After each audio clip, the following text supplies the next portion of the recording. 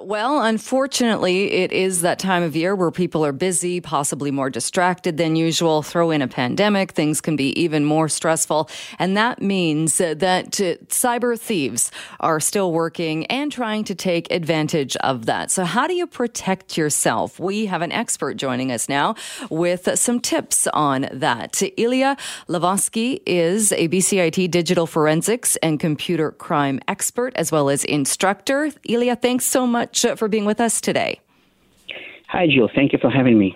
It is that time of year, unfortunately. We've seen already some major companies fall victim to malware, ransomware attacks, but on a smaller level as well, people can be the targets of cybercrime. So let's go through some of the things that people can do to make sure they're safe and that they're not taken advantage of. What are some of the things that you advise people of? Yeah, that is exactly correct. This time of the year, people should be much more wary from cyber scams than in any other time of the year. So a couple of things that people can pay attention to while they're doing their Christmas shopping. First of all, there is a lot of spoofed website, which would be fake website, fake shopping sites designed to appear legitimate. And it's very easy to build a website those days. And someone with ill intentions can create a website that looks like Amazon, behaves like Amazon or eBay or any other shopping website. And when people use those websites, they need to be very careful. They need to pay attention to the web address and make sure that they are actually using the website they were planning to use, that they are actually logged in onto Amazon. One good tip would be to look for a small padlock that appears to the left of the web address. That padlock says that the website is secured and all the communications to that website are encrypted. Another thing people can do is be very careful when they are clicking on different emails. And that's the time of the year when people would be getting more emails trying to steal their personal information. Emails such as you want a prize, or sometimes because we are ordering a lot of items online, you would get an email saying that there's a problem with your shipment or your delivery. And if you click on that email, then you will be asked to enter your personal details. So a couple of tips when you go about that is hover with your mouse above the link before clicking it, and you will see on the bottom left corner of your internet browser where the actual address will take you. Sometimes it's going to be something very different. Sorry, are cyber criminals getting better and more believable in that the websites they send out, whether they're impersonating better known shopping sites, that are they finding ways to better trick people? Yeah, definitely. They are, and they are learning, and they're getting better with every year. And as a simple example, you can create a website that looks like Amazon, and the website will be www.amazon.ca, but instead of the O in Amazon, you will see a 0. And sometimes it's not so easy to spot, so you will go to that website. Another thing that they're doing, they are following the trend, right? So this year's trend is obviously COVID-19, and there are new re-emerging scams related to COVID-19 that those people are trying to pull off. And unfortunately, I believe that some of them will be even very successful. Which makes sense, I suppose, that why wouldn't criminals try and take advantage of that and take advantage of something that's top of mind for so many people. So hopefully people will see that and not fall victim to that. What about when you're out and about? A lot of people use public Wi-Fi, whether they're at a restaurant or a mall or somewhere. Is there a concern if you're doing any type of shopping or anything with personal information when you're on Wi-Fi? Definitely. That was one of the points I was hoping to mention. You mustn't, you cannot, it's even not advisable. Don't do it.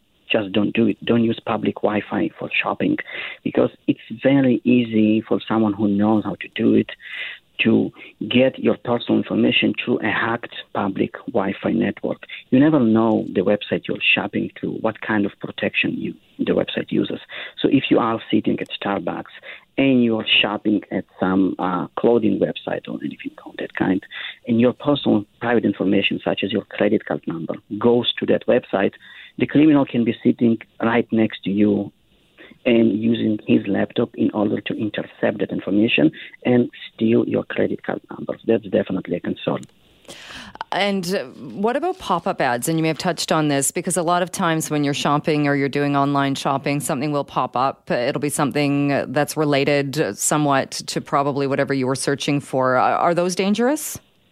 Definitely, but depends on which website you're shopping on. If you're using eBay, for example, or Amazon, although those sites don't use pop-up ads very often, I would say it's more reliable. But if you are using a different website and all of a sudden you have a pop-up message saying you want a price or we have a promotion, and clicking on that pop-up address will redirect you to a different website, definitely be wary, because that potentially could be a scam trying to steal your personal information.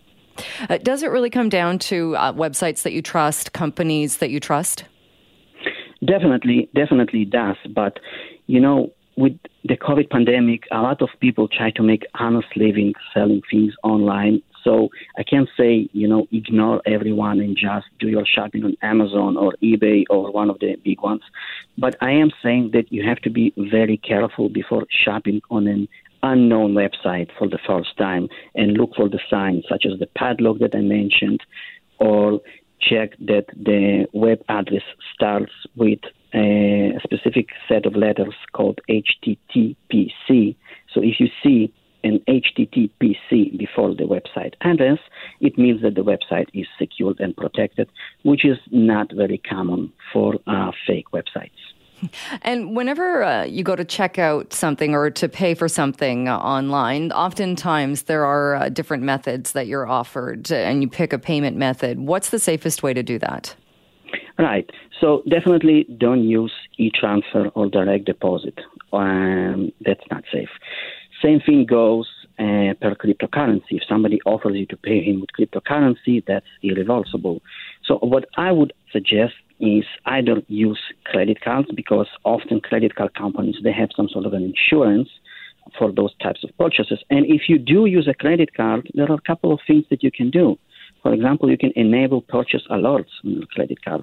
You can disable international purchases in case somebody steals your card and try to buy something with it. Obviously, always, and we mentioned it before, use your home or cellular network when paying for something. And another layer of protection would be using a third-party payment methods such as Apple Pay or Google Wallet or PayPal, because they hide your credit card number, and that serves as a secondary layer of protection, so nobody will get your actual number anyway. And what about the devices you're using, whether you're using your home computer or your phone, and making sure that things are up to date? Yes, that's definitely important.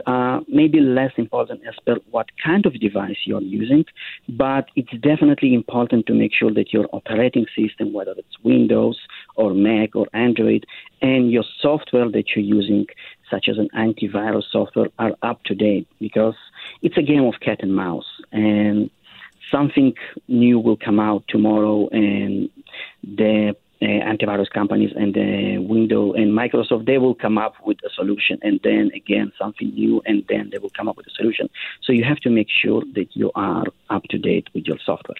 All right. Any other advice or tips that you want to make sure people have as we're kind of in the thick of shopping and the busy pre-holidays? Yeah, definitely.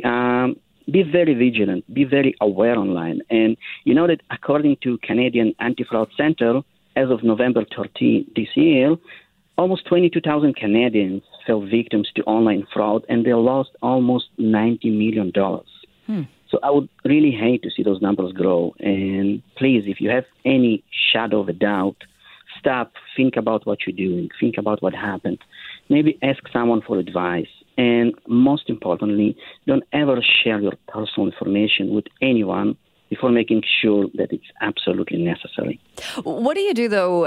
You raise an interesting point. That's a lot, $90 million, 22,000 Canadians. So what do you do if you realize you have fallen victim to one of these scams? Well, it very depends on what kind of scam and how did you pay, right? If you paid with a credit card, for example, or if you use some sort of a method that I mentioned before, like PayPal or Apple Pay, sometimes you can retract those funds. Sometimes you can speak with the companies. They can reimburse you. They have protection methods. if you paid with cryptocurrency, which is very common those days, unfortunately, or if you paid with cash money, very often there's no way back. Obviously, you have to complain. You have to file a complaint with the Canadian Anti-Fraud Center, and sometimes maybe they can help you track it down and get some of the money back. But often, especially if you're using cryptocurrency, there's not much that you can do about that. All right. Good advice. Unfortunate if people have already fallen victim in those scenarios, but definitely good advice during this time of year, all year really, but especially right now. Ilia, thank you so much for your time and for joining us today. Thank you for having me, Jill.